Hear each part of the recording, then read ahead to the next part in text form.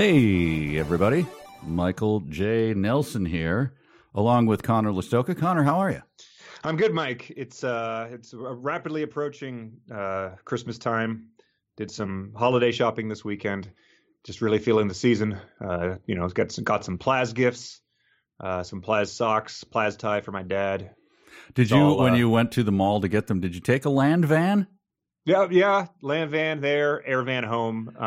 Land bus or Airbus on the man. When you go online, when I do it here, I'm in the Minneapolis area. Go to the Hennepin County website and you put in like, okay, what is the route that I have to take to get the land van over to the Airbus and then to the, it's really complicated. So well, yeah, I mean, municipal systems websites are notoriously bad before you start introducing the difference between air, van, land cab, walk ramps. It made it all a lot worse, frankly, when we made that shift. Well, at least a lot worse and a lot dumber. At least you got me my gift. I appreciate that, and I look forward to problem. it. My Plaz gift. Yeah, the Plaz gifts. We had some people take a Plaz quiz over on our Patreon page, a Plaz quiz that you made up with all the different Plaz terms that had come in the book, whether or not it was sort of like I am fanfic for Plazes. I am excited about that because the results are a little bit. I don't want to say they're shocking, but there are some of the questions that befuddled our listening audience. And explain what our show is first before we get to that. Yeah, so we're doing 372 Pages We'll Never Get Back is a podcast where we read books that we expect that we're going to hate. We've read the oeuvre of Ernest Cline, Ready Player One, and Armada. We did not care for those books. We read Jim Tice's The Eye of Argon, regarded by the people who have read it as the worst book ever written. We quite enjoyed that one. That one a lot. He was a scrappy underdog. And now we're reading Tech War by the coined last time Shatlart, William Shatner, and his ghostwriter Ron Goulart, who have constructed quite the saga of futuristic drug dealers. Guys talking about futuristic drug dealers. Yeah, we've met nary a one so far. We are stalled on the Plaz gate. We are awaiting orders from our Plaz pilot. I don't know. We once did. Have we talked about it on here? I can never remember. But we once screened a movie we were considering for Riff Tracks called Piranha, and the whole point of that was you were watching this movie about explorers in like Brazil or something, and about an hour in, we turned to each other and we're like, they haven't shown any piranhas. And then from that point, I referenced that the other day about how much you loved that movie, and you're like, we have to do this.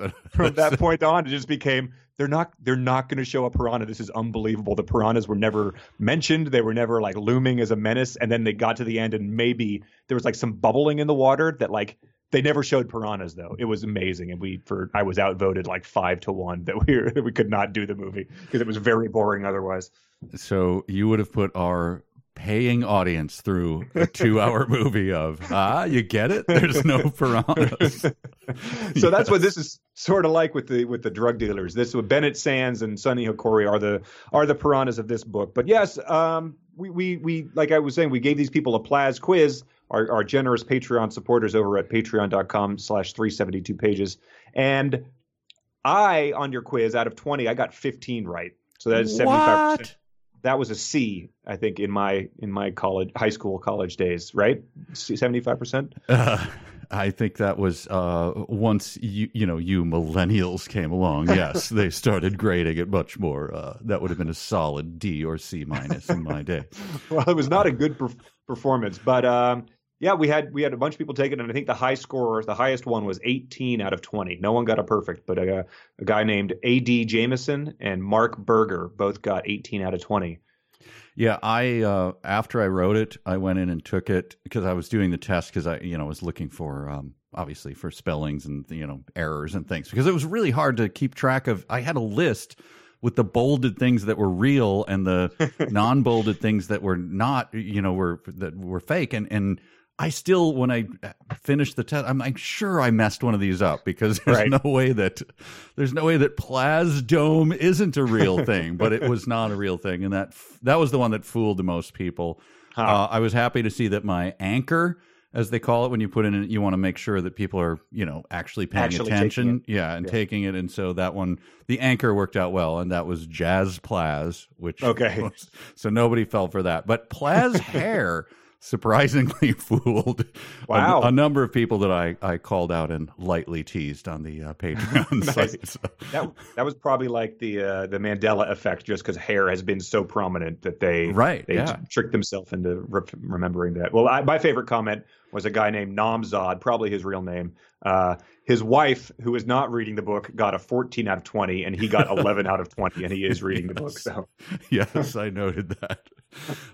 So we're doing something right. But yeah, to A.D. Jameson and to Mark Berger, I say, well done, Mark Berger. Well done. Huh?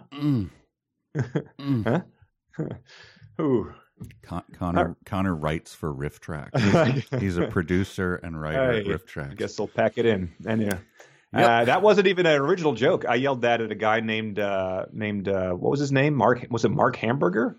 Neil? Oh yeah, right. At the baseball game we went to 2 years ago, St. Paul Saints, he was pitching, and he struck a guy out, and I yelled out, "Well done!" So I've had that in my quiver for 2 more years, waiting for another opportunity. And I remember you were sitting in the middle between the three of us that were there, and you looked to your left and you looked to your right. No reaction. You looked to Mark Hamburger, who was pitching. No reaction. So I'm surprised you brought it up 2 years later, but there we are. Oh. All right, let's dig into Tech Wars chapters 22 through 26 inclusive.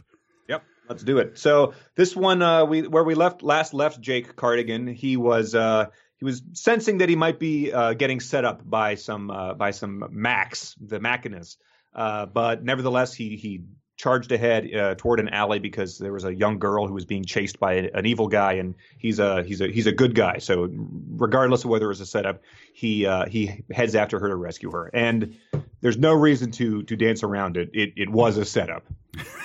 Yes. It was a setup. I think it was one of his weird monologue moments where he mused out loud. Well, this is probably a setup. And then the end of the chapter was he charged down the. Oh, there it is. Yeah. I have it right here. This could be a setup, Jake reflected. These are out loud. These are not him but I better make sure. And then drawing his las gun, I refuse to call it Lay's gun, he headed for the alley. So that's where we were. So this is sort of like I read this section twice, and so by the end of this chapter, it's revealed that this is a setup. But it's sort of like when you know the twist at the end of Usual Suspects or Sixth Sense, and then you go back and rewatch it with that knowledge, and you think to yourself, does this still hold up? Like, did they play this honestly? So I think that as we go forward talking through this chapter, we're just going to keep in mind that this is all a big setup. So everything that happens here. All the details were provided. This is part of their big plan. And what is that plan?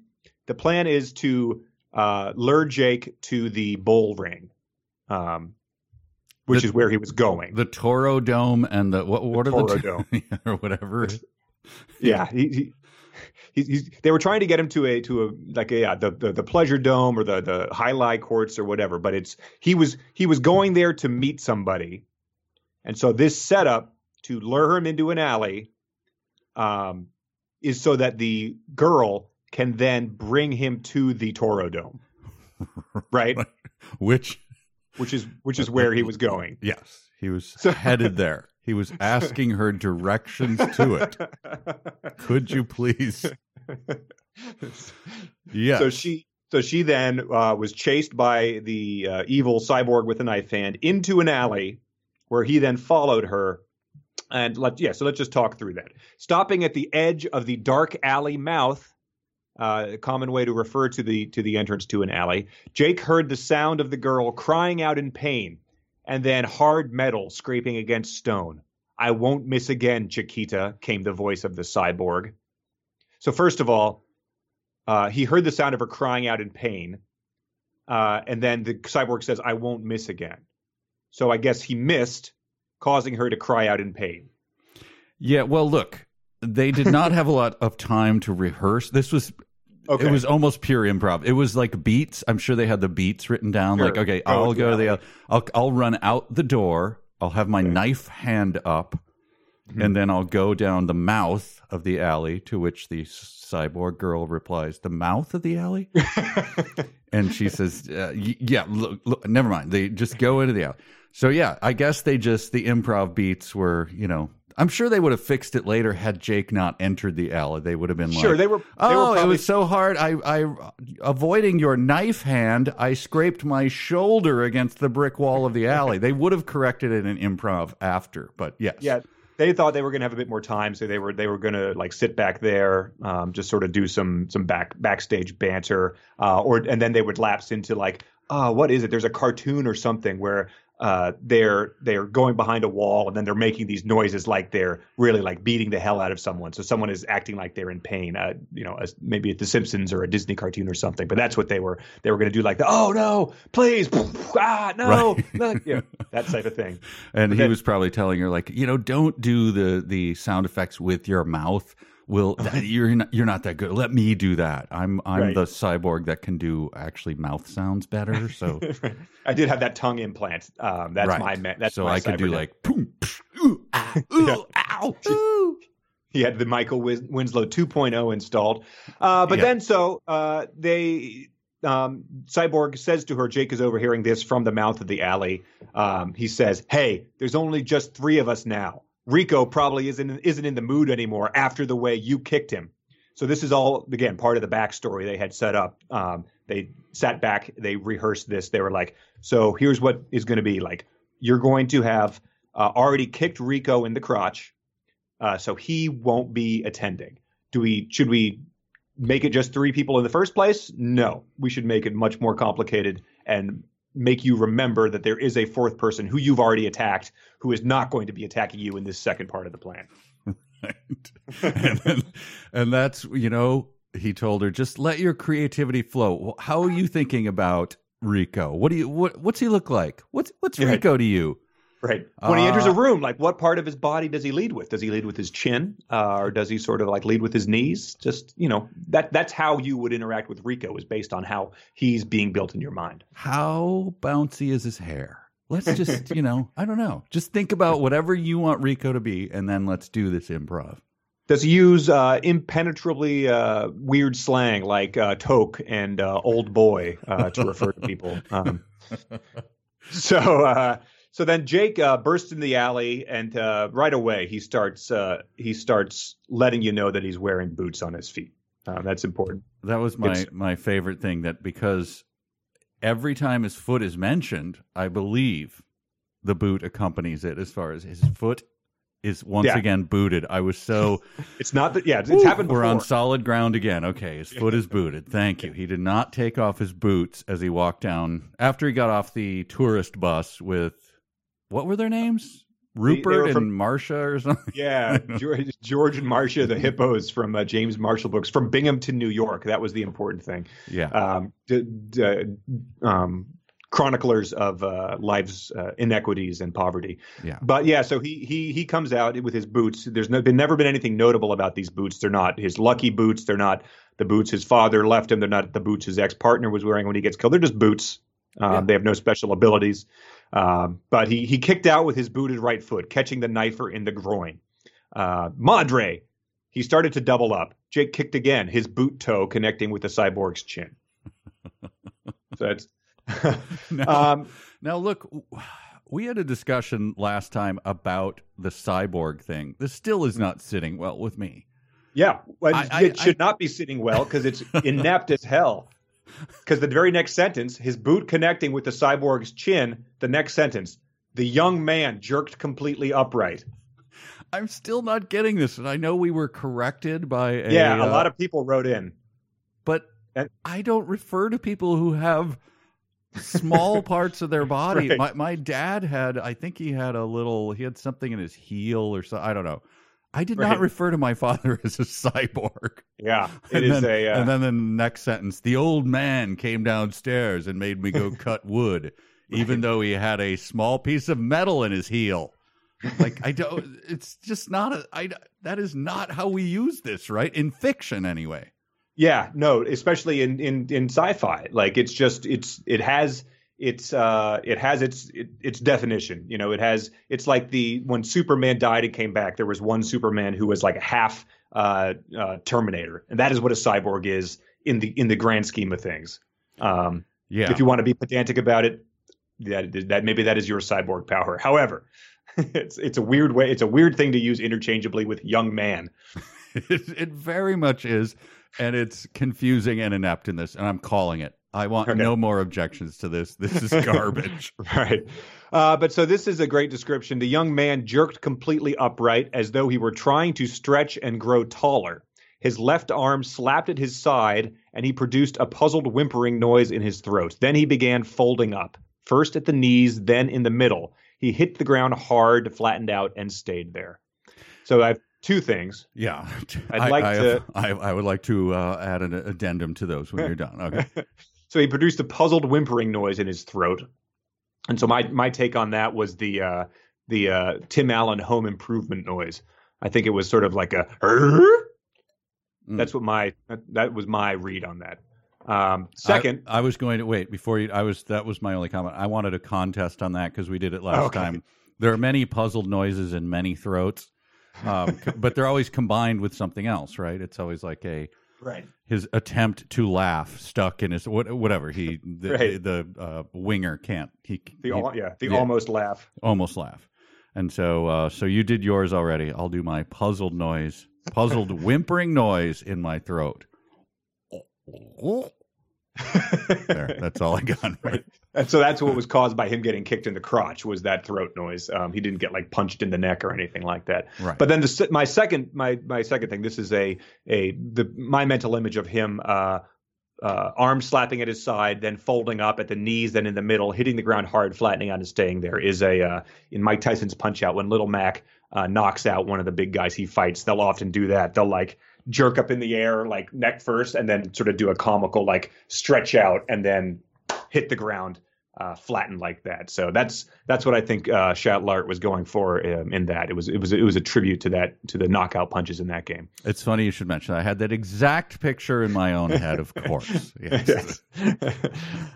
So then we've got some more of their plan, the Cyborg's plan. They start shooting at Jake and the girl. They like blast him with their flamethrower arms. A flat line of sizzling orange flame left the Cyborg's arm, cut across the alley, and cooked a large black circle on the wall behind where Jake and the girl had been. So this is part of the setup. They were planning this, and they were like, so in order to get him where he's going to go, the point of him going there, again, is that we're going to kill him. We will then come very close to killing him in the alley. Right. And only by the grace of him like jumping out of the way will we not kill him. And you, of course, the big one. I think there's references to the big one and the closer one. He doesn't really, there's no physical. Right. But one is 25 feet up on a Plasrod fire escape. So that one. I just want to call that back because that befuddled everyone. That was in the quiz. That was in the quiz, and so many people got it wrong. Plasrod, it's right there. Anyway, right. Continue. Nice. So yeah, but then he like fires through with his las gun. He fires through the Plasrods, collapses the fire escape, and then the guys, like one of their like flamethrowers burns the other guy. Again, probably all part of their plan to hurt each other as they're luring the guy to where he was already going. Right. But then we start getting this is fantastic. We start getting the little girl's backstory, which I have to imagine that they again workshopped with her. She says, "Oh, at Toro Plaza. That's where they were luring him to." Well, we live at the Toro Plaza, except that my father, who is sort of a watchman there, isn't supposed to have his family living with him. If you consider my stupid little brother and me as a family. So again, we learn later that this is a robot. The girl is a robot. She's like the girl on Small Wonder. She's not a kamikaze robot. We know that those exist and that you can easily kill somebody by just sending a robot who looks convincingly like a real person to go and explode. They've opted not to do that. Oh, also, I would point out, you would have a ring that you touch someone's neck, and they could also just pass out, you stomp on their neck with your booted foot, and they're dead. or you just kill them, whatever. With their flamethrower, however you want to do it. But if you did either one of those, you couldn't get them to the place they were already going, where you could then kill them. So I mean, true. You see the flaw in either of those plans. They might sound easy, but but yeah. So her backstory is that her father is a night watchman at the Toro Plaza and isn't supposed to have his family living with them, which is a very funny thing to imagine. I love it. But then so she says, once in a while, my father gets involved in things that are shady. Then he'll tell me and Gennaro, that's my stupid little brother, to go away for a while. So they named the brother. She 3 times calls him her stupid little brother, which I guess is just in these bad guys' mind. This is how little kids talk about their younger siblings, I guess. Well, who ultimately programmed Strella, which is her name? Strella yes. is the small wonder who is fantastic, made of plastic. The other thing, there's a couple swears coming up, so if you want to cover your ears, earmuffs for little kids in the room. Sure. Here's a line from Strella. No, a son of a bitch who calls himself Sombra. He usually has 2 or 3 other assholes who work with him on his jobs. And that's what made me wonder, is Strella like, wait a minute, Strella, come on. You're supposed to be no more than 13. What was the age? It was Yeah. It was definitely, we might have even been younger than that. But yeah, it was one of those vague, no more than 13. Strella, come on, stop improvising. Stick with the plan. Your stupid little brother, your dumb dad. Right. Well, her father obviously is not he's not much of a father, she says. So that might be the lack of parental supervision or lack of parental role model. It might be the reason she's talking like a bouncer at a strip club as a 13-year-old girl. But so her father, I guess Jake was asking about what they were going to do during the setup, I guess. Or maybe this was talking about the fat guy, but her father said that something about using a stunner and keeping the man out of sight for a few days. So that's her talking about the plan to lure Jake there, stun him, keep him out of sight for a few days, which is the plan that she's still helping to put into place by luring him to the place he was already going. Right. Yes. So this is, I guess, her telling the truth, but he doesn't, she's having a little fun here. She's like when you're setting up a surprise party for someone and you're like sort of like lying to their face, but it's going to be all revealed again in 30 minutes, like when everyone says surprise, but you're being like, oh, it's too bad that, your brother couldn't make it, like his flight got delayed type of thing, knowing full well that that's going to be what actually happens. Yeah. You have to have a little of verisimilitude in it, stirred in with all the other lies about like, I'm actually a robot and stuff like that, to make him even go along with it at all. Right. It's like I told you about my inability to go see someone's play or some kid's play and then having to meet them afterwards.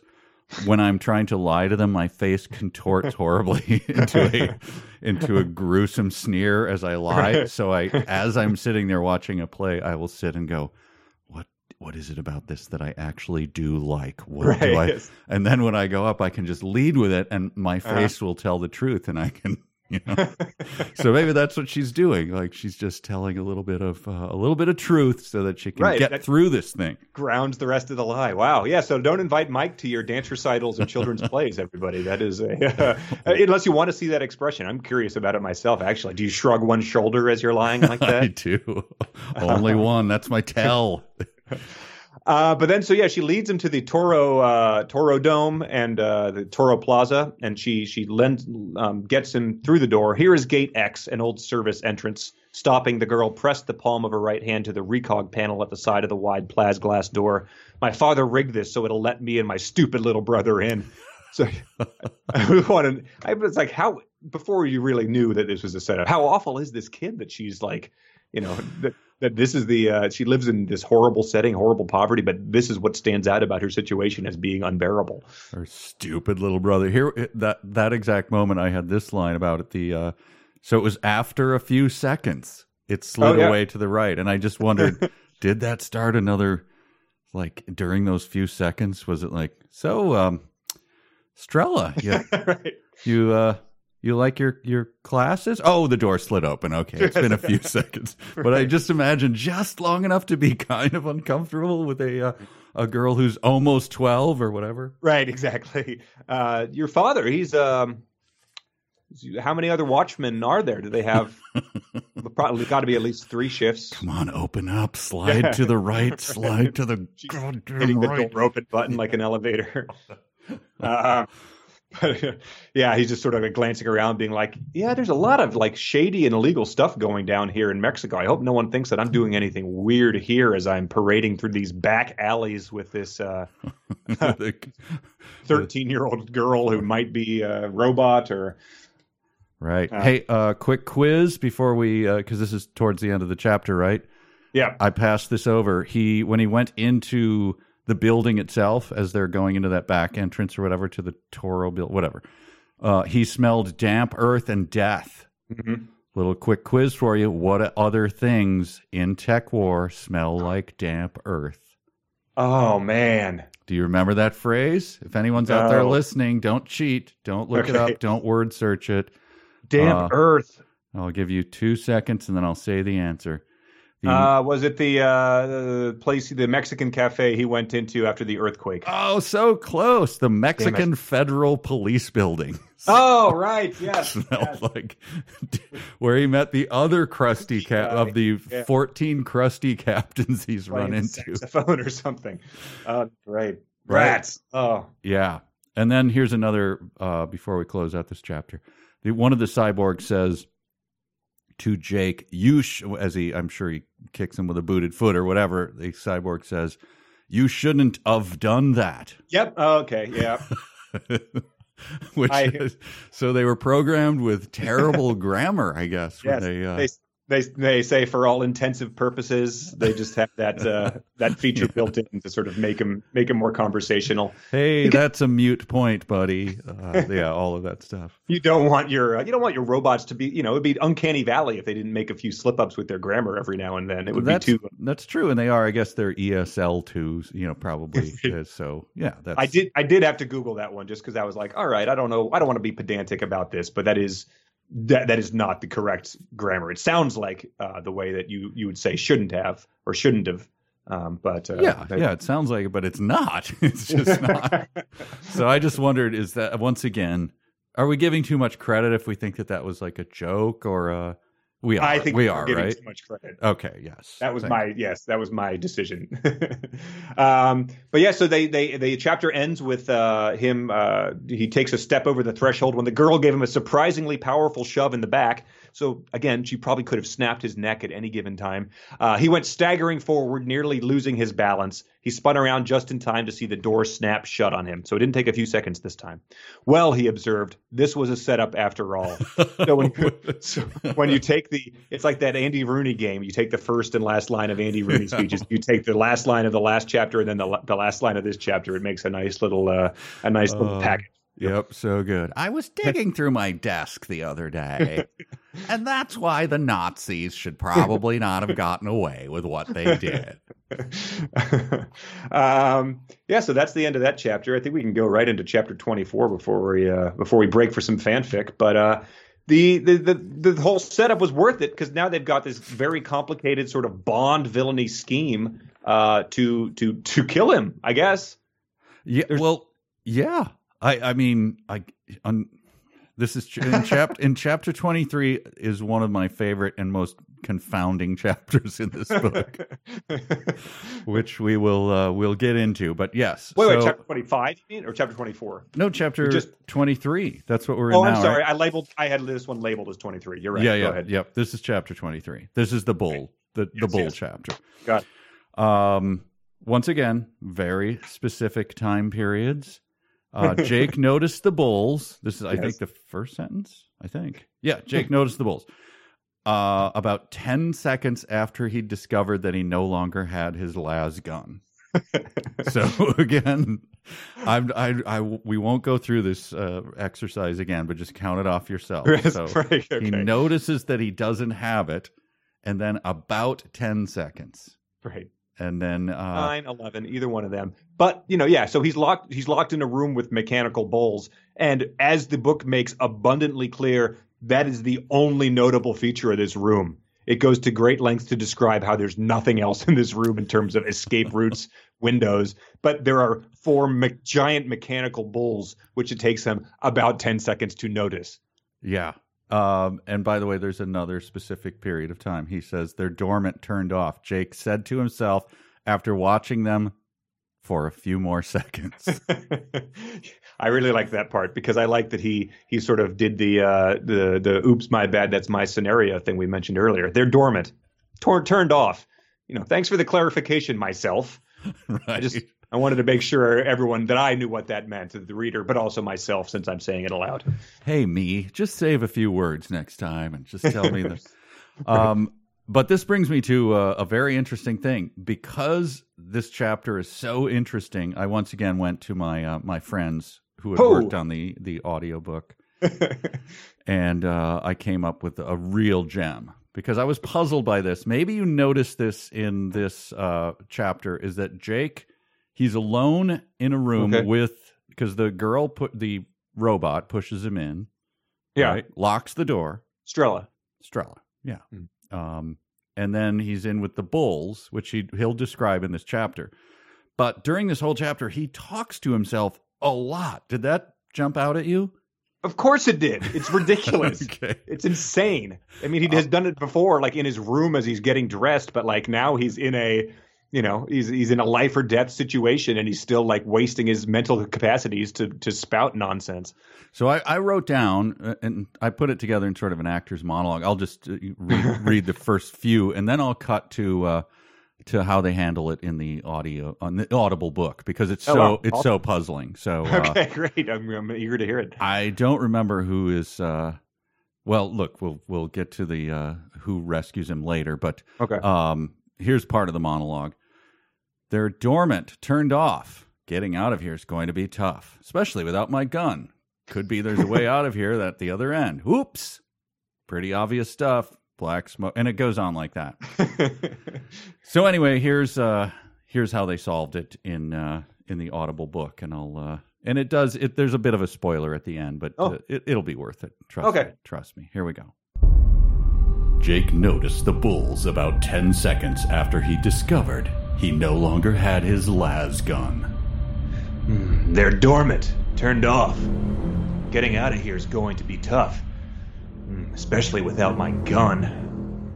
Could be there's a way out of here down at the other end of... Oops! Pretty obvious stuff. Black smoke, flashing eyes. Jake? Oh, hey, Beth. What the hell are you doing? Oh, I'm just trying to dodge these robot bulls. No, I see that. I meant, what are you saying to yourself? You knew you were alone in here, right?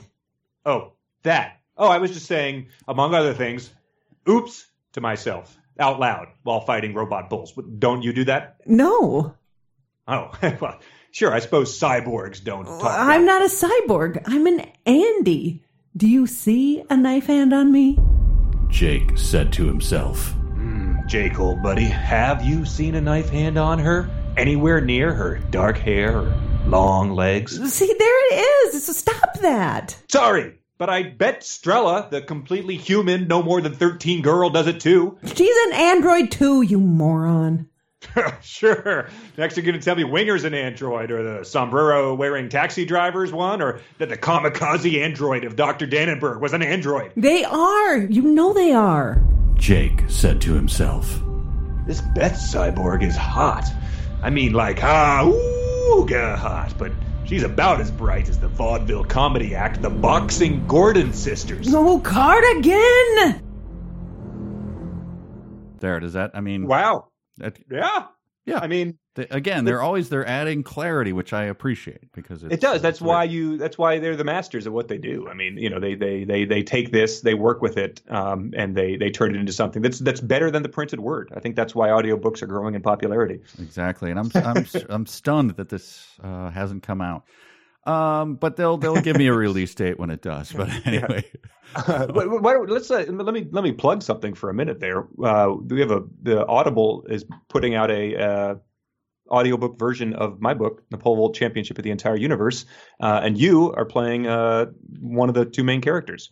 Yeah, but don't bury the lead. This is your book. This is exciting stuff. It is exciting stuff. Yeah. It's coming out, I think, well, by the time you hear this, it'll be out in like a month. It comes out on January 20th, audible.com/polevault. And the cast is really, really, really, really, really, really awesome. It's got Kevin and Bill are in it from Riff Tracks, Paul F. Tompkins, Eliza Skinner, John DiMaggio, a.k.a. Bender from Futurama, Sashir Zamata from Saturday Night Live, Janet Varney, our good friend from Riff Tracks.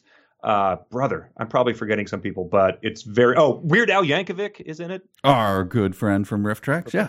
So I will be plugging that again. But you listen to these TechWar audiobooks, you see what a great job they've been doing. They capture just so many nuances that you miss when you read it. So I'm looking forward to them giving the treatment to this. We can I don't know, maybe we can leak a scene from that at some point in time. Oh, that'll be fun. Another leak. God, I love the leaks. Nice, so good. So the bulls are attacking him as he's mumbling to himself, and the bulls are pretty much cartoon bulls. Like the way that they introduce them is they start powering up, and the Crimson One had given an angry snort, blackish smoke spewing out of his nostrils. His eyes were alive now, glowing a dazzling yellow, and with his right front hoof, he was pawing at the floor. Pretty obvious stuff, commented Jake. So that's another one where I guess they're self-aware at this point in time. Like they go on to say that, like, sure, the audience would want to see bulls behave like they would in a movie or a cartoon. But they what did Jake, is Jake so cynical? What happened to you up in the freezer, man? You wanted to see these people want to see bulls behaving like bulls. Right. Things have changed since I used to want to have bulls put on a little dress, do a little hula dance, and then kill me. Like, what's he asking for? Obvious stuff. And again, this is not something that he's previously aware of. I mean, certainly in this world, this would be something that people would be well aware of, is like mechanical representations of animals behaving like they would in a Warner Brothers cartoon. But this is just something that he's evidently encountering for the first time. Imagine him going through Disneyland or Disney World and, just on the rides and stuff. Like, right. Oh, pirates, digging up treasure and saying, pretty obvious stuff. Right. Can we, anyone want to switch seats on this ride? This guy next to me is a pretty big jerk. His booted foot is also ramming into mine. Right. Oh, Goofy's taking a picture with an adorable kid wearing mouse ears. Pretty obvious stuff. But the end of chapter 23, which is short, I'm sure you had the same reaction that I did. Globo, baby. Oh, yeah. Uh-huh. He's back. He's rescued, as we heard in the excerpt, by Android Beth. Yes. And then she comes, and evidently what had happened was that Globo had sold him out. After setting up, again, this is so much more convoluted than it needed to be. Globo had told him to go to this place, right? Yeah. To the Toro Dome. But then he set him up. But he told him to go there. Jake went there thinking it could be a setup, but now Globo is like sweating and everything because it was a setup. Wait, Globo is sweating? I have all of his sweating written down. I'm very excited to read that. Good. So yeah, I think that was the first one. Read the first one, I guess. I've got the first one marked, I think, but. The fat man wiped at his perspiring forehead. That was right after, I guess, said the fat Globo. Oh yes, okay. Which is like, that's like a first grader like insulting a kid on the playground. The fat Globo. There's only one Globo in the book. You went out of your way to describe him as fat. Right. I think we're all on board. Right. But yeah, so my takeaway was that I think we're supposed to admire Globo. Maybe find him attractive after these descriptions of him just pouring sweat and dabbing at his forehead with his gross handkerchief that he keeps on him at all times. The fat man mumbled something inaudible. These are just all the descriptions of Globo in the thing. If I've missed any, let me know. Globo concentrated on his fat fingers as they poked and pressed at the damp handkerchief. Globo gave his forehead another nervous swipe, starting to wad up his handkerchief. He used the handkerchief again on his sweating forehead. Oh my God. And then, can I give away the Yeah. end? Jake borrowed Beth's stun gun from her, turned and used it on the fat man. Wow, Jake and the fat man in the same sentence. Yes. Wow, that's impressive. Coincidence? Yeah. I hardly think so. Yeah, he could have Goulart could have done some novelizations of that TV show. But yeah, so like I think that the Globo is probably, you know how like when actors have like earned enough capital in Hollywood that they can like call in favors and get their dream role made. Yeah. Like Jim Carrey was like, I've done all these dumb movies, but my dream has been to play Andy Kaufman. That's the role I want to do. And so I'm going to get this movie done. I'm sure there's countless other examples. I feel like Globo has got to be that type of role for someone out there. They're like, I've paid my dues. I finally got an Academy Award nomination and now I want to play the sweating fat man. Yeah. So I need to, I'm calling in the producers. We're going to make it happen.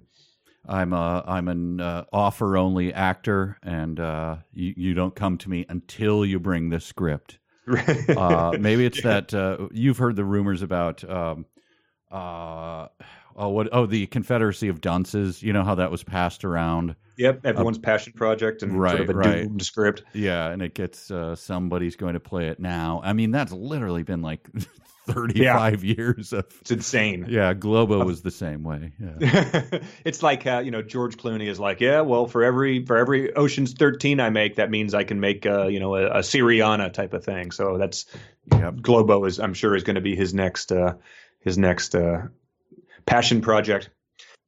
So yeah, that takes us to the end of chapter 23. And I think before we get to 24, it's probably a good idea to read some fanfic. And now I bet they bitching cause my flow switching, trying to tell me what to write about some fan fiction. Can't they just be happy? I no longer have to face eviction, that I'm living out my life, I'm living out my inner vision right now. Oh, yes. Yeah, fresh from my triumph, I would point out. It's been like a feast or famine kind of season for you in terms of these identification. Well, let's concentrate on the feast because that's the thing we're closest to. Sure. There was a commenter on our Patreon who asked me about my pencil choice again as he took the Plaz quiz because of my enormous success from last episode. So it's a Dixon Ticonderoga number 2, which I realize now I don't have with me. Well. Oh, no. We'll see. Hey, maybe the fanfic identification was in you all along. The pencil wasn't magic at all. That's right. All right. Well, we got 5 again. People have sent in their fan fiction of Tech War, and people have really latched on to some key Shadlardian ingredients to make these as convincing as possible. So any of them could be real. None of them could be real. There could be a mix. So we're going to see if Mike can identify which ones are real and which ones are fanfic. Number 1. All right. Hey, they told me there was a malfunctioning robot up here, senor. With a slight limp, Gomez made his way into the living room of the suite. You've been misinformed. There's no malfunctioning robot here. Ah, but there's where you're wrong, amigo. Smiling, Gomez reached up to touch the mechanical man's silvery neck. A harsh buzzing sound came from something concealed in his hand. Winger's eyelids started blinking in double time. You used a disabler on me. That's most illegal. Both hands dropped heavily to his side, his eyes clicked shut, and he ceased to function. Oh, my goodness. The return of 2 favorites. Yeah, I have, as God is my witness, have not looked ahead to see if Winger's in it. And so I'm excited to guess on that one. All right, carry on. We have 80, 90 pages left in the book at this point in time, so keep that in mind too. Number 2, Jake gripped the Plaz disc tightly in his left hand, cradling it with his right. The projected hollow image of his son had held his attention for a full minute. Beth placed her slender arm around his shoulder, brushing her dark hair from her shoulder with the other. Bennett Sands is Sonny Hikori, announced Jake, and he has my son. Mm-hmm. All right, carry on. Number 3. Fingering his las gun, Jake paced. The lanky young man stood with his body crookedly resting against the counter. Why haven't you asked where Mom is? Jake felt himself make a face. I just saw your mom. Dan rolled his eyes far up into his head. You came here hanging with a droid, and you thought that was Mom? Wow. So sorry, I was making notes there. I was off my. Okay, so he felt himself. Just read that one sentence again. Jake felt himself make a face. Okay. I just saw your mom. All right. Okay. Carry on. Number 4. In his stifling prison cell, Globo attempted to staunch the flow of perspiration pouring from his bulbous and amply proportioned head with a handkerchief, which was not up to the task. Gracias, mi amigo. My very life I owe to you. De nada, replied Jake as he sat down across from his rotund and damp companion. Warbride may be a fanatic, but she's not stupid. She knows with your connections to Bennett Sands, you're more valuable to her alive than dead. Let us hope you are right, returned the corpulent prisoner, and that I have not just leapt from the frying pan into El Infierno. I like that one a lot. And number 5, last one. Okay. Jake came into a dingy back room. Standing next to a pile of broken plas tiles, he saw a tall cyborg. Beth stunned me again, said Jake. Several seconds later, the cyborg responded. You guessed it, bucko. You should know better than to trust women, especially one that beautiful. All right. I got some good ones. All right. That's very good. I have my answers. You ready? Yep. Let's hit me. This is risky because, again, don't have the pencil. Dixon Ticonderoga. Built in an excuse. That was a good move on your part. Oh, come on. Oh, I'm hitting the microphone as I try to check my pen. Oh, it's a red Marriott hotel pen. So here we go. Oh, wow. That is, if there's a bad luck I've ever heard of. I'm going to go number 1 is real and 2 through 5 are fanfic. Wow. He did it. No way. Perfect. Wow. Yep. The only real one was the return of Winger. Man. There was a couple ones there that that I wanted to be real. I thought that Bennett Sands is Sonny Hikori and he has my son is a great. Oh, it's so good. Fantastic twist. Yeah. And the descriptions of Globo were, a little over the top, but very funny. I mean, barely over the top. Yeah, exactly. You read what I just read about him. Wow. Yeah, well done, everybody. So that was Nick did the Bennett Sands' Sonny Hikori. Kara Storm did You Were Hanging with the Droid and You Thought That Was Mom. Tom did the staunch the flow of perspiration from his bulbous and amply proportioned head. And Daniel did, you guessed it, bucko, you should know better than to trust women. So congratulations, everybody. You didn't fool them, but they were all well done. They were very good, but, as you learn and adapt, so do I. Am I a cyborg? I don't know. I have a saw hand. Does that count? No, hand. What? Saw hand? What is knife it? Hand? Knife hand. hand. Yep. Yeah. Well, let's get back into the story, or what passes for one here. We're at chapter 24. He's been rescued from the bulls, and we start off with another heck of a way to start a sentence, to start a chapter. The robot madam greeted Jake warmly.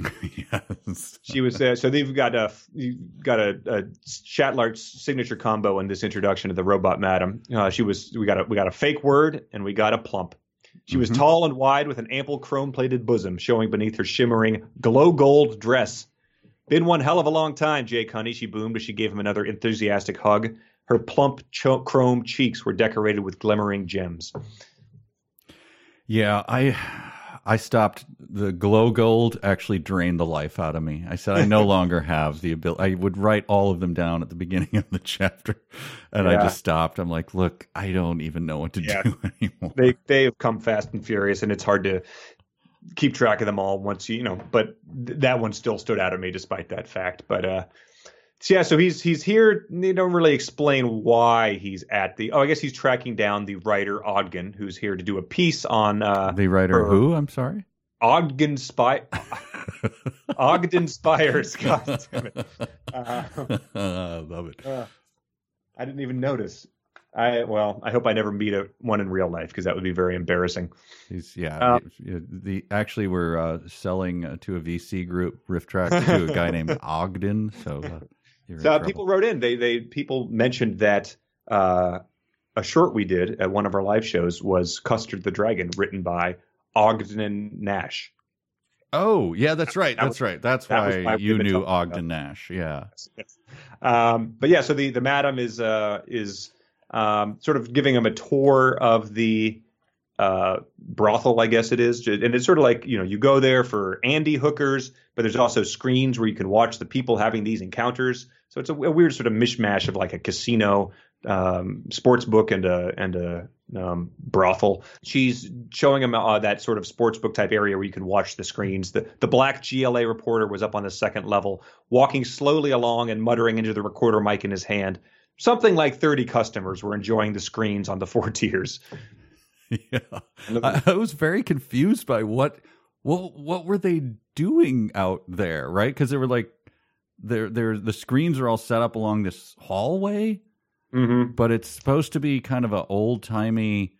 I mean, Andy hookers. This is they say whorehouse Andy hookers. Yeah. I mean, this is just Wild West type of. Yeah, but her name then she's Mama Raina or Rihanna. Is she supposed to be? I don't know. Yeah, that's like Mama Queen. But yeah, so she's like, I think she's just, your classic sort of like, hooker with a heart of gold type of thing. But she's also a like very blatant racist, as we oh boy, yeah. I hope you have it written down. I do too.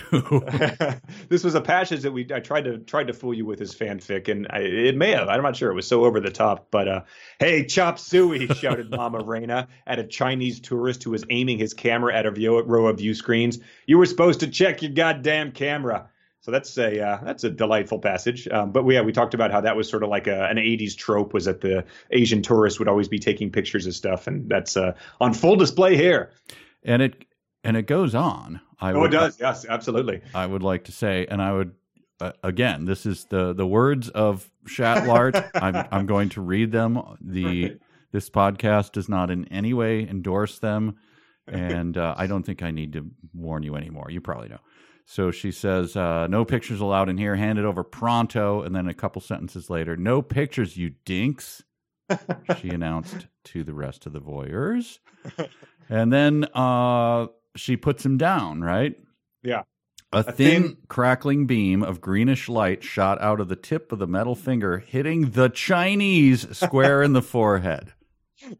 I don't think we have used that term anymore. Mama Raina, please. Right. Exactly. Yeah, we draw the line here. We're watching people have zero gravity mud sex, but this is not, we cannot abide this. But his last moments, I think he's just stunned, but he gasped because she catches him. He gasped, teetered for about 9 seconds, and then came falling down toward the floor. And this is, it's like you said, is he messing with us at this point in time? If he is, it's a very, very like, it's like one of those online video, like anti-comedy videos where it's so playing it so straight laced that you're like, I guess this is probably a joke, but I'm just not seeing what the point of it is. Yeah. Is it towards the end of the book? Is it going to get funny, or something's not funny? It's anti-comedy, but then you do it long enough. But I don't even see the handle in on this one. I don't know how it's going to work.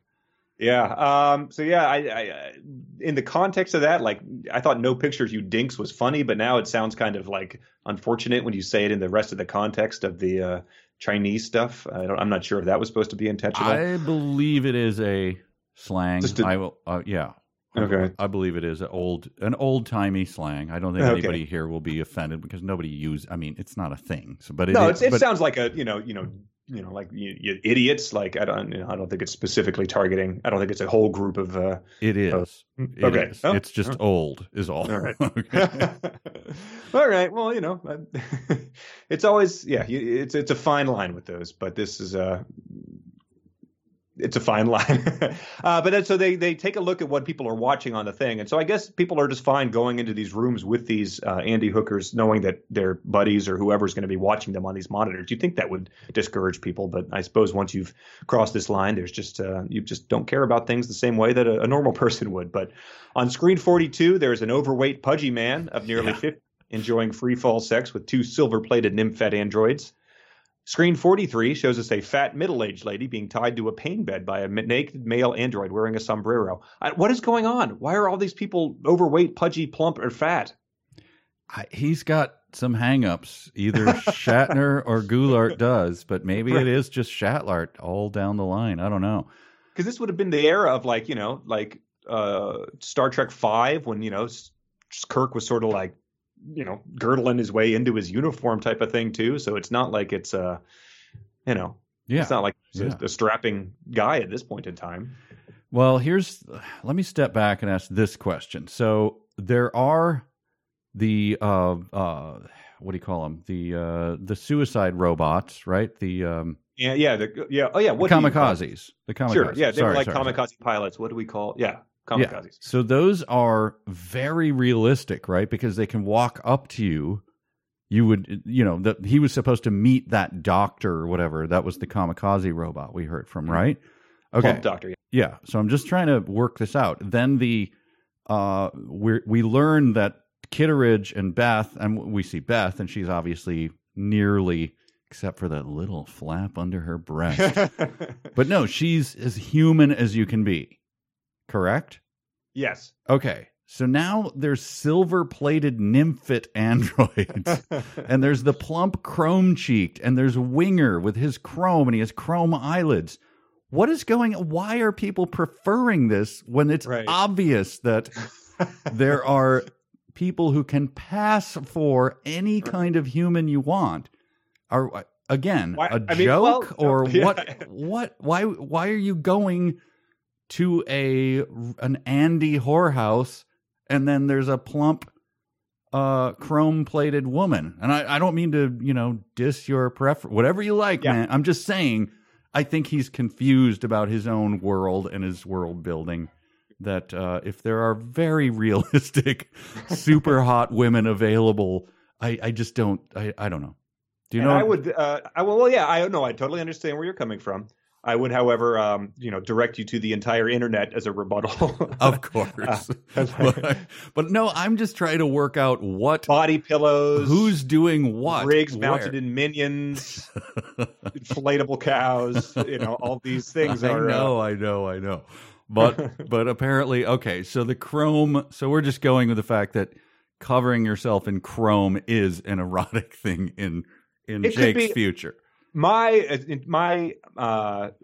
would assume that maybe getting these super realistic ones are more expensive than the sort of bare skeleton chrome type of thing. I don't know, but chrome is not like an inexpensive material either. So anyway, all right. So. It's like he was making it up as he went along. I bet they sorted out in Tech Kill. That's probably where it all. He does a lot of spade work and just look, I know I glossed over a few things, but settle down for 15 chapters as I tie it all together. Yeah. It's the opposite of Lost. He really did have that vision the whole way through. Right.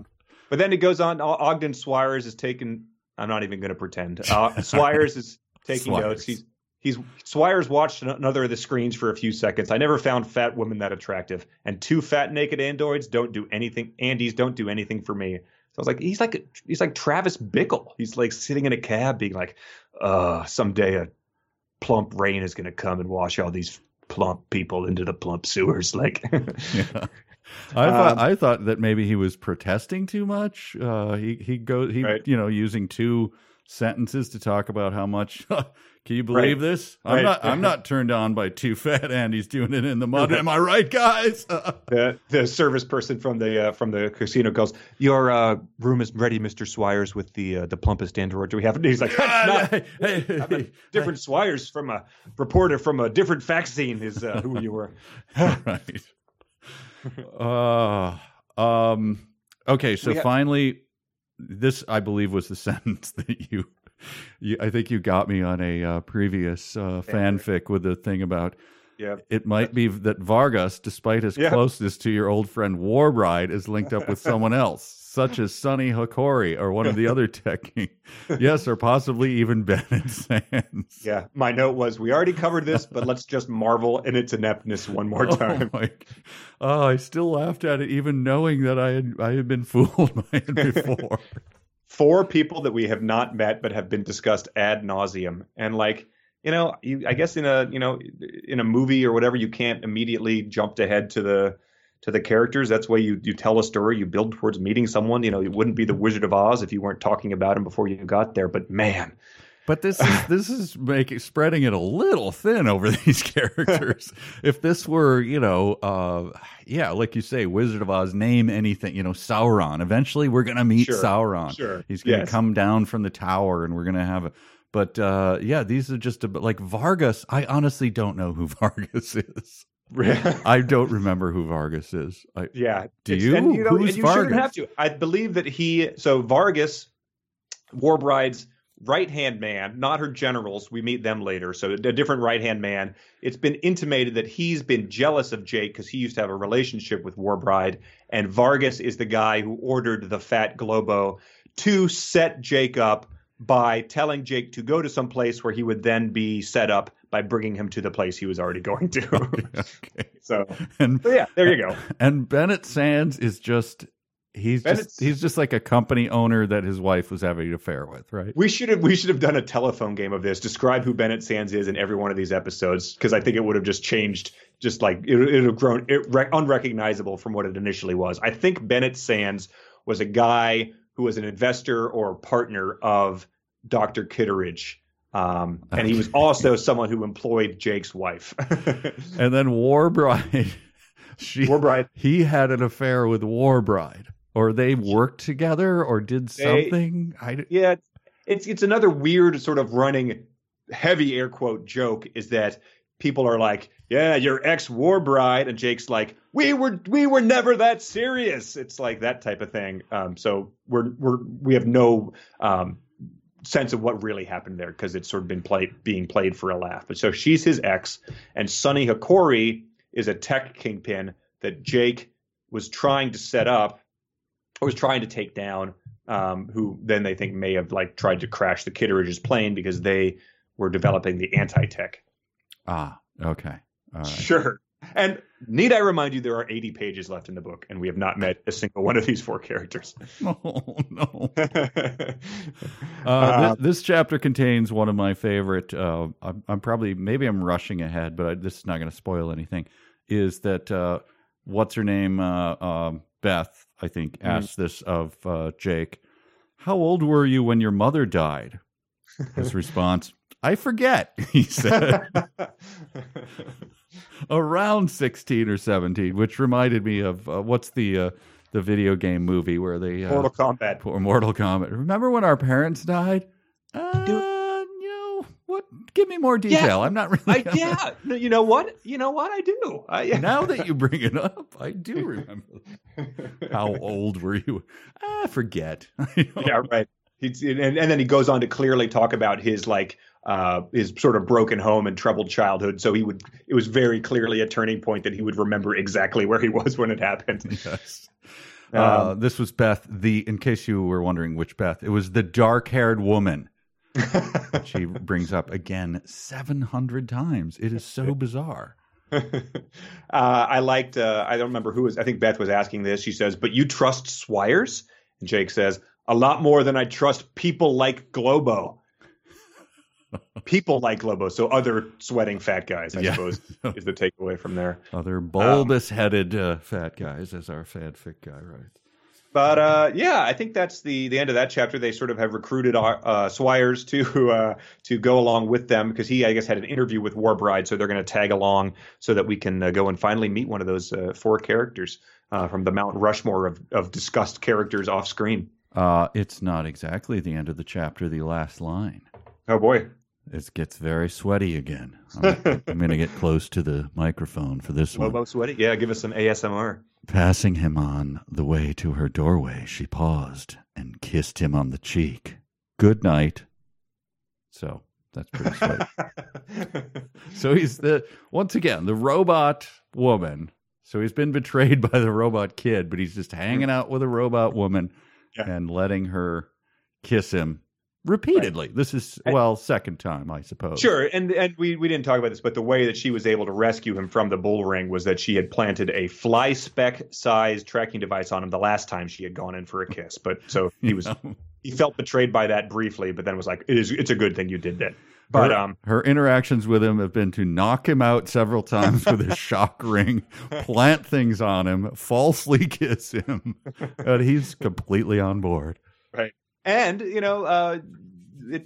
we see immediately in the next chapter just about how on board he might be, because chapter 25, they are driving to go to visit Warbride, but they sort of come to a checkpoint, and a captain is interrogating them because he's worried they're going to try to infiltrate their paramilitary operation. So he says, "Less flippancy in your answers, if you don't mind." The captain took one precise step forward and slapped Beth hard across the face. "Damn you!" Jake started to lunge at him.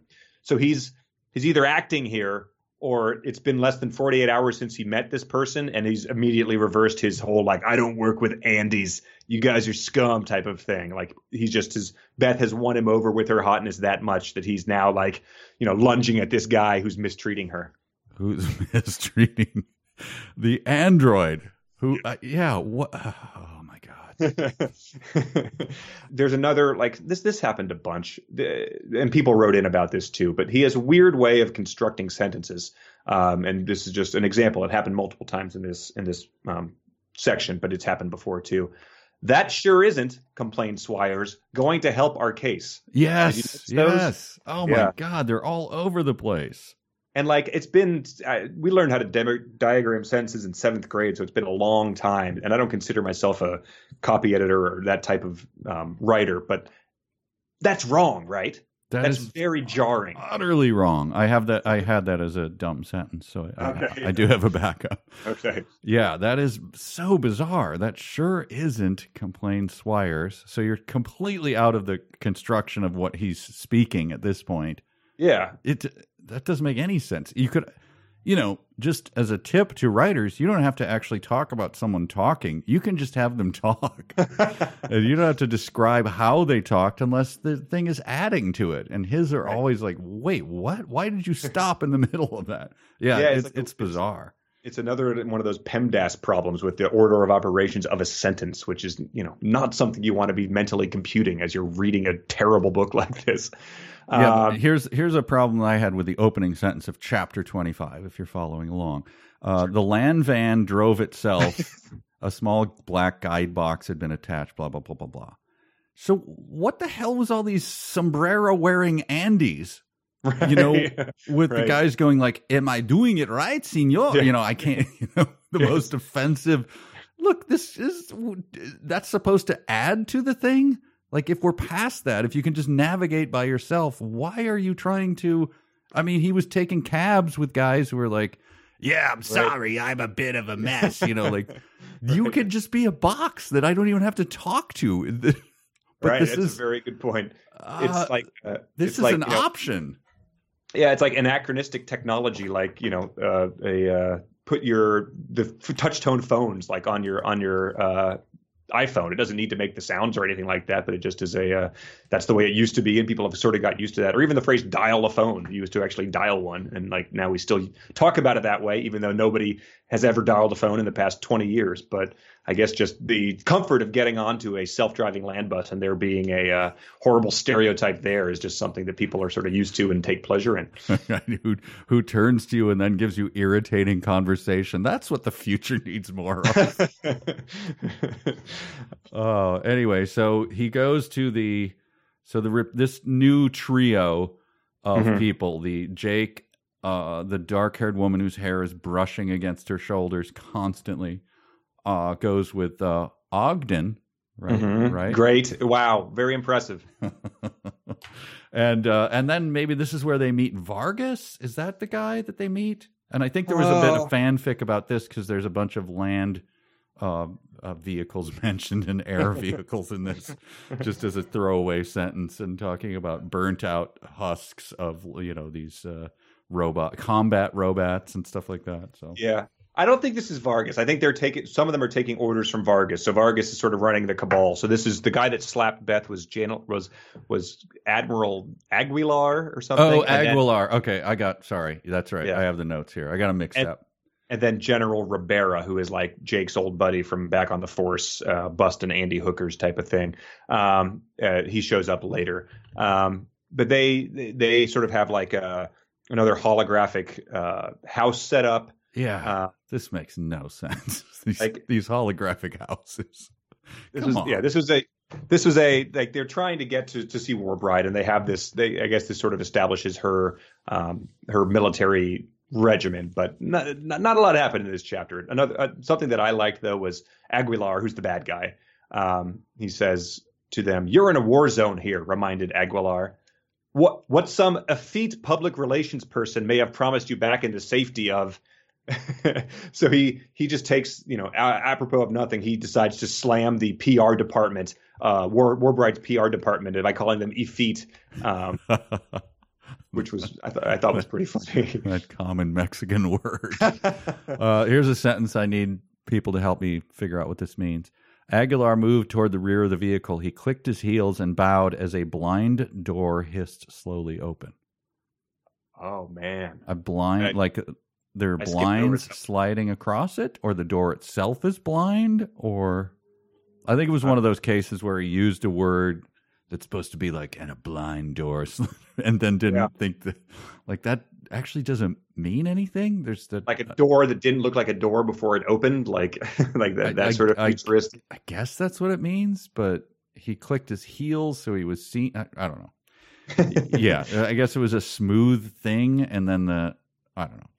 Yeah, but they're the characters in this scene were not very interesting or good, and I thought that was maybe why they keep talking about characters and not introducing them, because they realize that they don't have the means to actually make them into interesting or compelling people once they finally show up. Right. This is, their record is not good at this point. I have one more in this chapter. I have an odd hand thing again.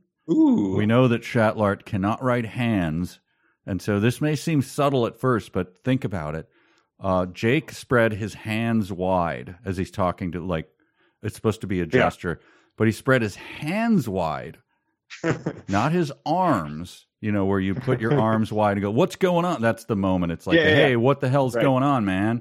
So he stopped. So were they like jazz hands? So he's or like spreading trying to palm a basketball. Yeah, he's spreading his fingers apart as wide as he could, is what that means, right? You spread your arms wide would be arms wide open. Yeah, Jake couldn't believe it. So he spread his arms wide, but no, he spread his hands wide. So maybe he had them right up by his chest, like the little jazz number, and then he's just spread his fingers really wide. What's going on? Or like that creature in Pan's Labyrinth, as he opens his hand and he's got the eyes in them like that. Yeah, that's what I figured Jake was doing. But there were four characters we had not yet met. We're about to meet one of them, which is exciting. In chapter 26, which is Warbride. We're finally going to get introduced to the elusive Warbride. But it starts by them. They've traveled through this checkpoint, and now they've entered the Great Forest, and we get just a compelling description of the Great Forest. You or me might read the words Great Forest, and we might think, what might this look like? This is a very foreign concept to me. But he fortunately describes the idea of a forest to us to start the chapter. The huge trees rose up hundreds of feet and stretched away ahead of them like endless rows of giant pillars. Darkness was slowly starting to fill in the spaces between the trees, and their high, distant branches seemed to be fading. So it's a forest. Yes. And we've all seen a forest hundreds, if not thousands of times, and this is another one of them. So put a forest in your mind. It's that. Yeah. Let me just point out before we leave it, at the very end of, I had it in all caps. In chapter 25, they're still talking about that crash.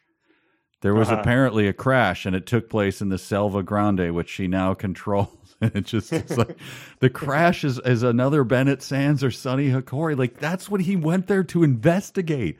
Right, you know what I'm talking? Why didn't he just get to the crash? They're still talking about that crash and what happened to the daughter, to Beth. And it's chapter 25. That was the thing. Anyway. The MacGuffin, I suppose. It's a book of all MacGuffins and no actual substance, I suppose. Just keep chasing one after another. And then at the beginning of chapter 26, line of dialogue, Bennett Sands. Yeah, I was like, yes, for the love of God. We all know him. It's just a tick at this point. Yeah, and then so Swires has been like taking notes. He's like they're sort of making him to be like a lame. He's like a not a good reporter. He's like reporting on things without getting out and actually looking at them. And the characters call him out on that. So he's sort of a joke of a character. But at some point in time, he says, Swires asks, "Can I use my camera now?" Smiling faintly, Ribera replied, "No one will object, senor." And so I think Ribera just then went on to apologize. "I'm sorry, my facial expressions have no relationship or bearing to my words or mood. Right. I just smile faintly every now and then, even though I'm just telling you can use a camera." Look, just, if you need to, just look at my booted foot. That's actually a better indication of what's going on with me. I'm very bad at this. "If I order onion rings for the table, will you have some?" He frowned slightly. Ribera replied, Yes. I would eat one or two.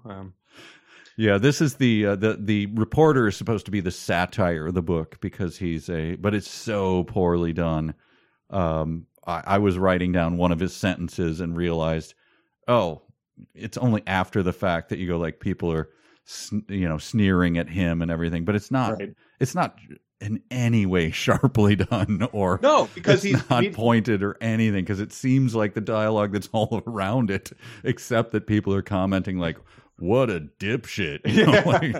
And he's immediately made into a sympathetic figure because they knock him unconscious at breakfast unprovoked. Yeah, right. Like, there's no reason to like think that like he's not bothering them consistently. He's not showing up one after another. And then they do that. He just like sits down at the table and they're like, bam. Yeah.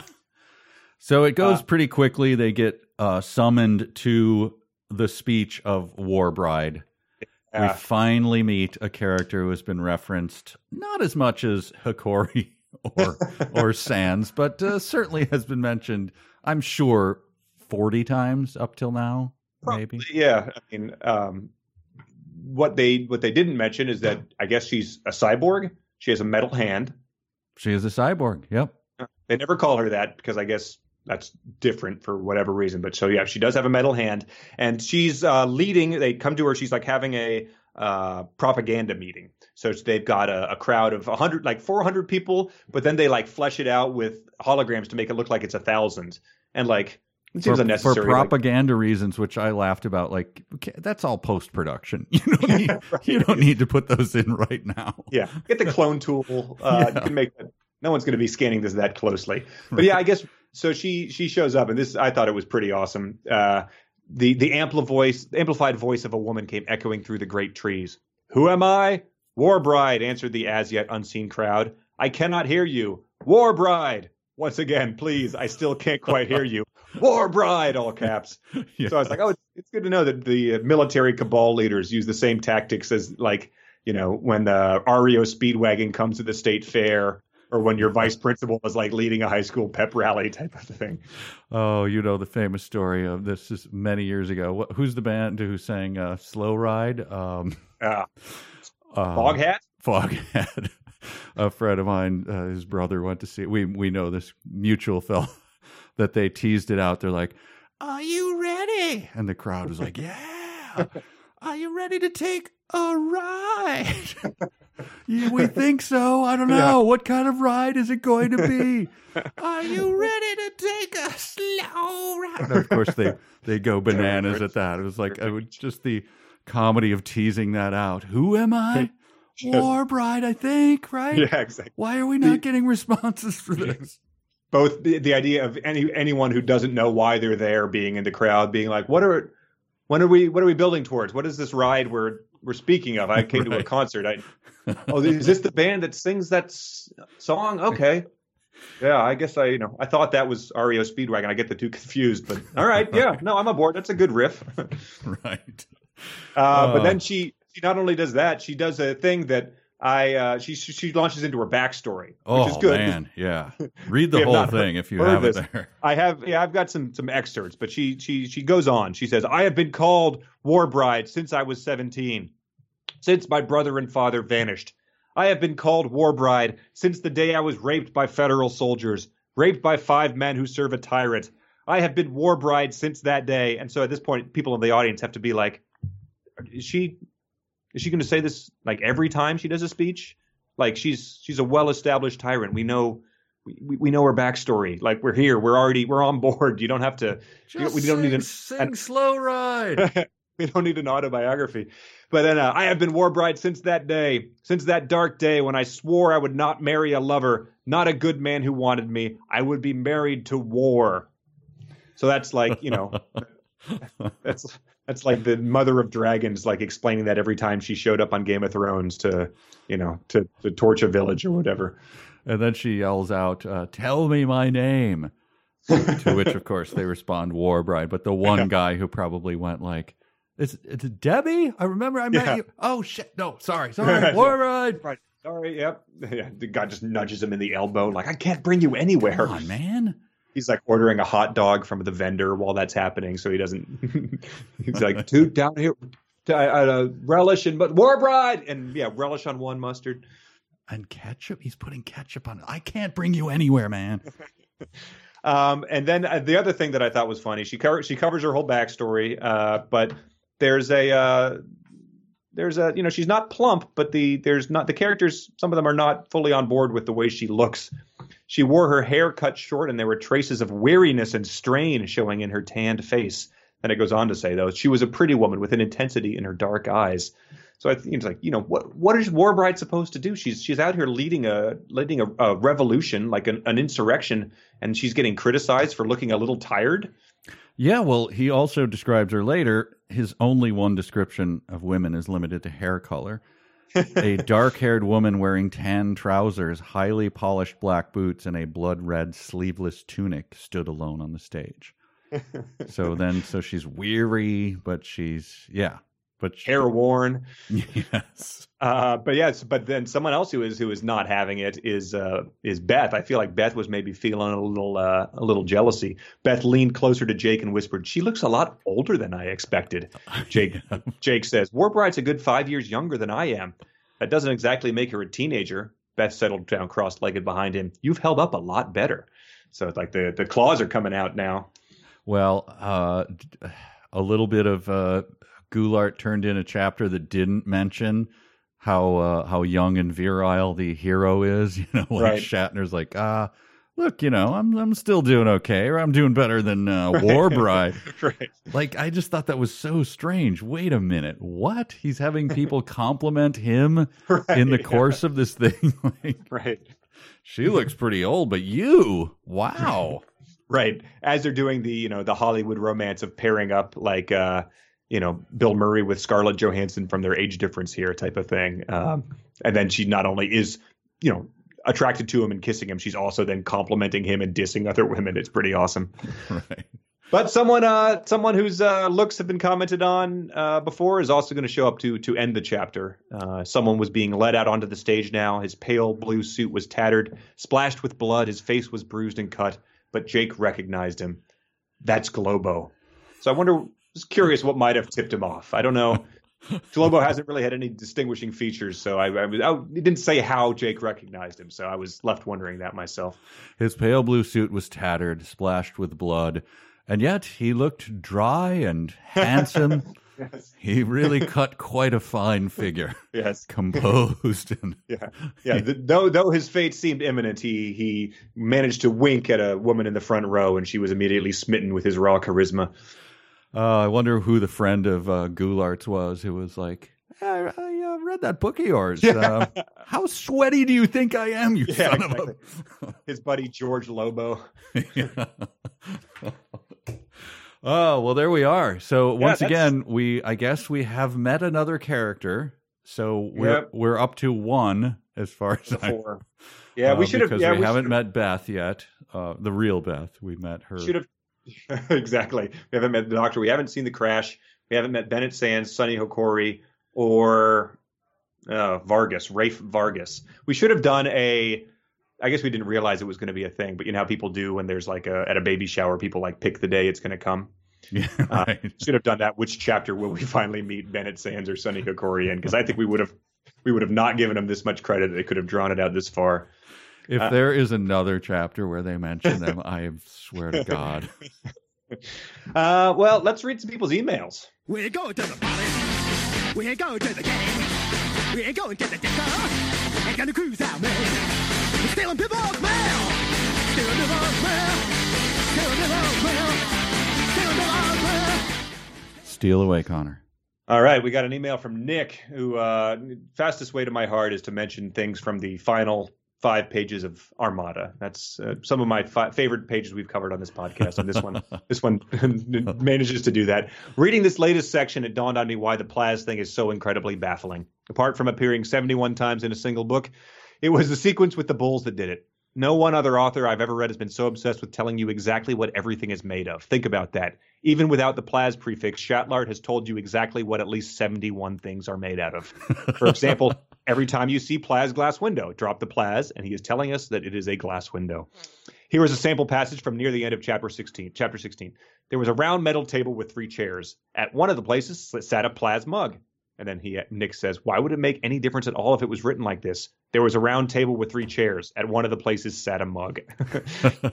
Plaz really stands out because it's a completely stupid made-up thing, but the obsession is more prevalent and manifests itself in a more subtle way, too. The word metal appears 72 times. Only 5 of those are part of the word metallic. There are no other variations. That makes 67 things that are being described as metal. Considering that Plaz is almost always a prefix, metal wins. It is to Tech War what dodecahedron was to Armada. Oh, wow. And then he says, interestingly, nothing is Plaz metal. Oh, I think, did I put that? I put some sort of plaschrome was a term that fooled a few people in the text. This one is from Janelle. It was very funny. It was referencing the Madame Reina's calling the guy the Chinese, or no, I guess she didn't do that.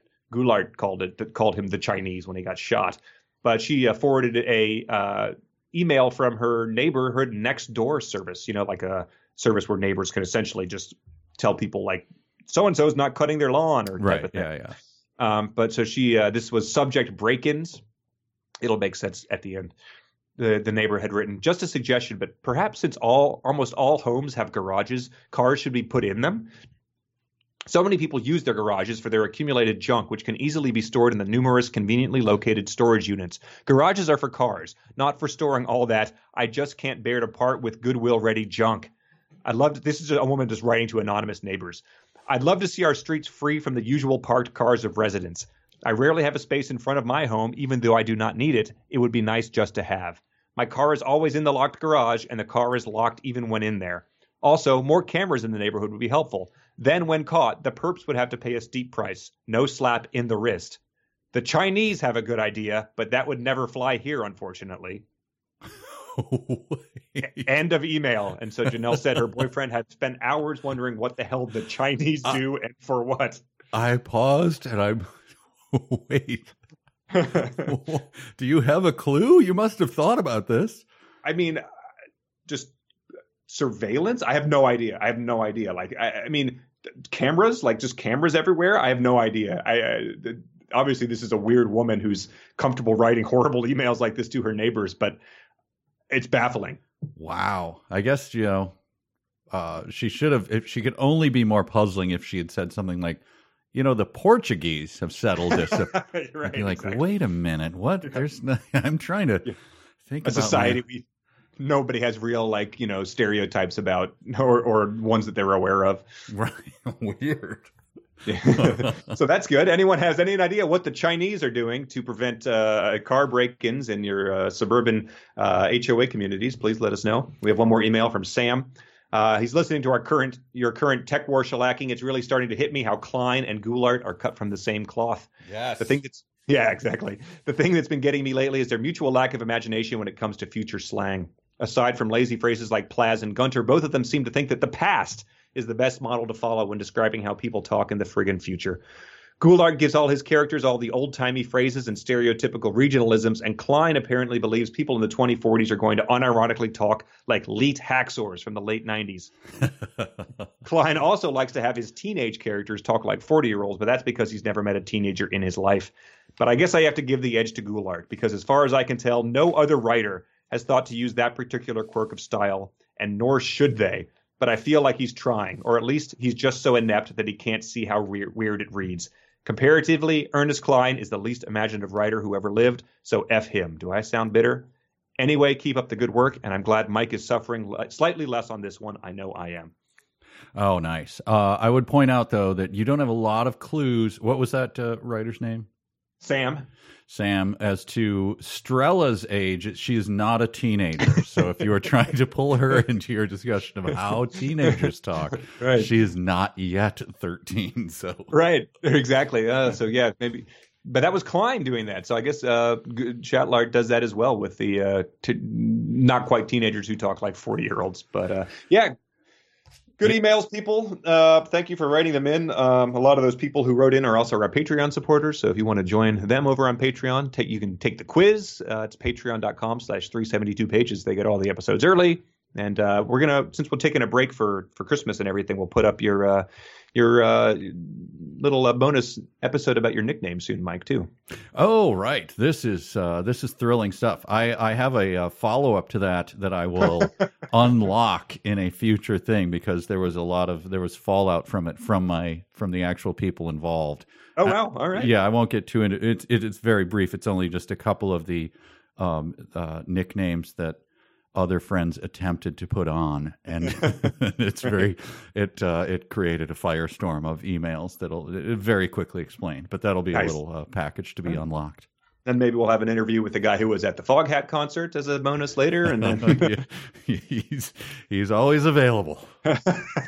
well, one last thing to do, and that's the dumb sentence of the week. A sentence begins with a capital letter. A capital letter is a letter that's big. A capital letter is not a small letter. A capital letter is big, big, big. A sentence ends with a period, or an exclamation, or a question mark. A sentence always ends with a period, or an exclamation, or a plasmark. Anyway, There we dumb, yeah.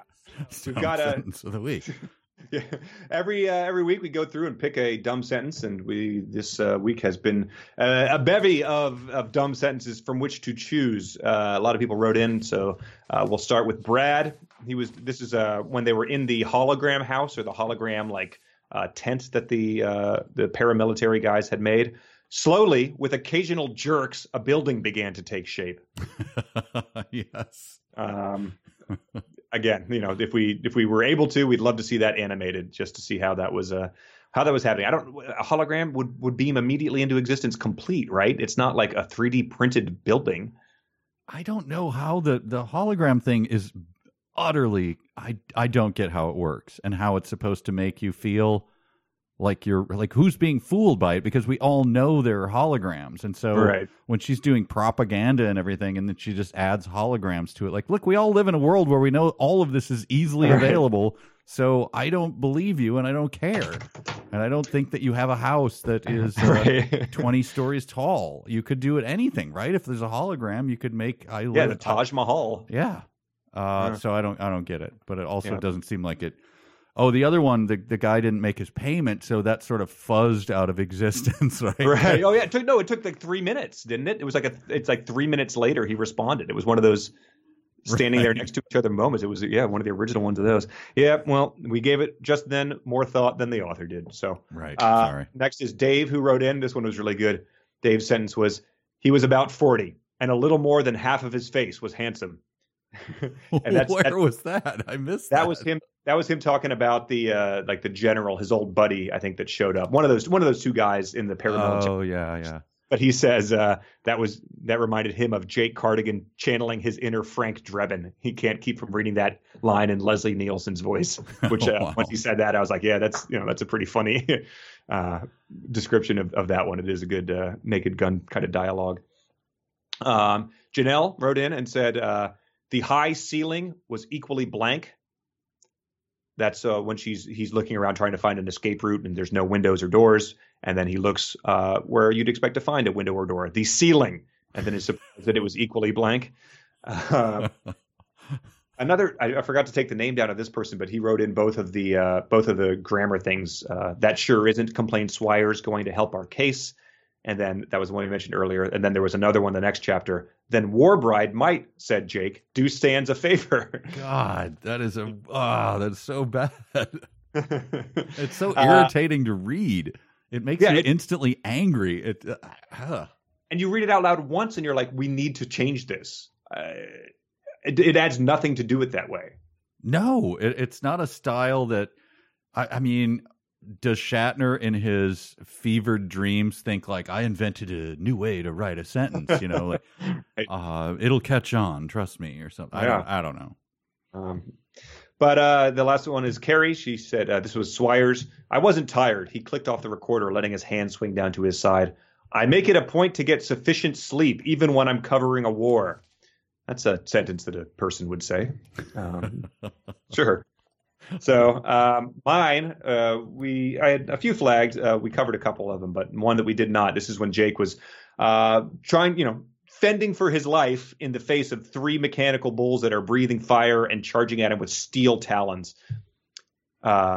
He stood still, wide-legged, trying to keep track of the actions of all 3 of the dangerous mechanisms. That's how you would refer to those bulls that are charging at you. Dangerous mechanisms, like you would your garbage disposal. Oh, he's doing again, it's like Tice. He just can't think of another word or what? Yep. It's the thesaurus-ian the problem. Yeah. Oh, man. Well, again, we covered mine. Are we to me yet? Can I go? Yeah, that's it. Teacher, can I go? I'm just pointing out Glow Gold again because it's above my dumb sentence of the week. Just reminding everyone, Glow Gold. Glogold. But here's my dumb sentence of the week. And this is Mama Reina. Just in again, not a lot of fireworks, but just listen to this sentence in isolation. Chuckling, she returned to her huge lucite rocking chair. It's just not a sentence you're going to get in any other book. That's true. Yeah, so, it's unique as hell. Oh man, chuckling. Again, though, who is that person supposed to be? Why does she have a huge lucite rocking? Like, how big? Right? Is it 9 feet tall? Is it 13 feet tall? And what is the difference between plaz and lucite? That's what I'm saying. What the hell? We already had a word, lucite. I believe it's probably it's copyrighted, and I don't know. Yeah, wow, that's good. That was another one I glanced over. Yeah, lucite is a high quality trademark version of acrylic resin developed by DuPont. It is plaz. It's plaz everything. Lucite. We already had it. Oh, Shatlar. Wow. Shatlar. Well, Shatlar. the important thing is that she was chuckling as she did that. her huge rocking chair. I remember when my grandma would chuckle and return to her huge rocking chair. It's impossible for me to hear about someone chuckling without thinking about my friend's dad breaking the silence to go, John Candy. What was They were driving in silence, and just like he chuckled and said that to himself, just as a fond mental reminisce that he didn't bother to explain to anybody. Oh, I hope to God that everyone looked at each other and said, if anyone responds to this in any way, I hope the freeze out was hard and fast. We cannot know. None of us, we will take this to our graves knowing what moment he was thinking of or why it reminded him of it in this just drive to grandma's house. We are not opening this door, and if you do, I will kill you. Yeah. Maybe he was, that was his Chinese. It was what the Chinese do. That was his John Candy moment. Right. Yeah, idea. He's never expressed interest in John Candy. We've never watched a movie with him. Oh, that would be it. John Candy. That would be a good name for a character in a comic book. Oh, wait, there's an actor name? Oh, okay. All right, what's our assignment? Oh, yeah, our assignment is reading through chapter 30. That'll be the second to last one. Got some extra time to do it, so I think it'll be good. Will Bennett Sands turn up? What do you think? What's your gun to your head? I don't think so. I think that's going to end up to be, that's going to be his little gag. I think he's going to think it's funny when they never appear. And it's going to be a speech from a different villain who's going to say, the whole Sonny Hikori, Bennett Sands was a setup and you fell for it. Wow. You stupid man. I always knew that you were jealous. And it's going to be that kind of thing. And it's, I don't know. The Doctor's going to do that? Beth, I don't know. I don't know. His wife and son, 2 other characters we haven't met who don't get talked about nearly as much as these other idiots. I think they are just cannon fodder. They get killed immediately by a mechanical bull or something, and then he's like, no. Oh. Well, a lot of mysteries in these last 80 pages, a lot of things that I'm sure are going to blow our minds when we get to them. So yeah, 330 for the next time, and go check out our Patreon. Thanks to everyone who does already. I guess we'll see you next time. Yeah, this has been a great episode. I'm sorry to take the break, actually. I've been enjoying this. I am Michael J. Nelson. I'm Connor Lestucco. See you next time on 372 Pages We'll Never Get Back. Thanks so much.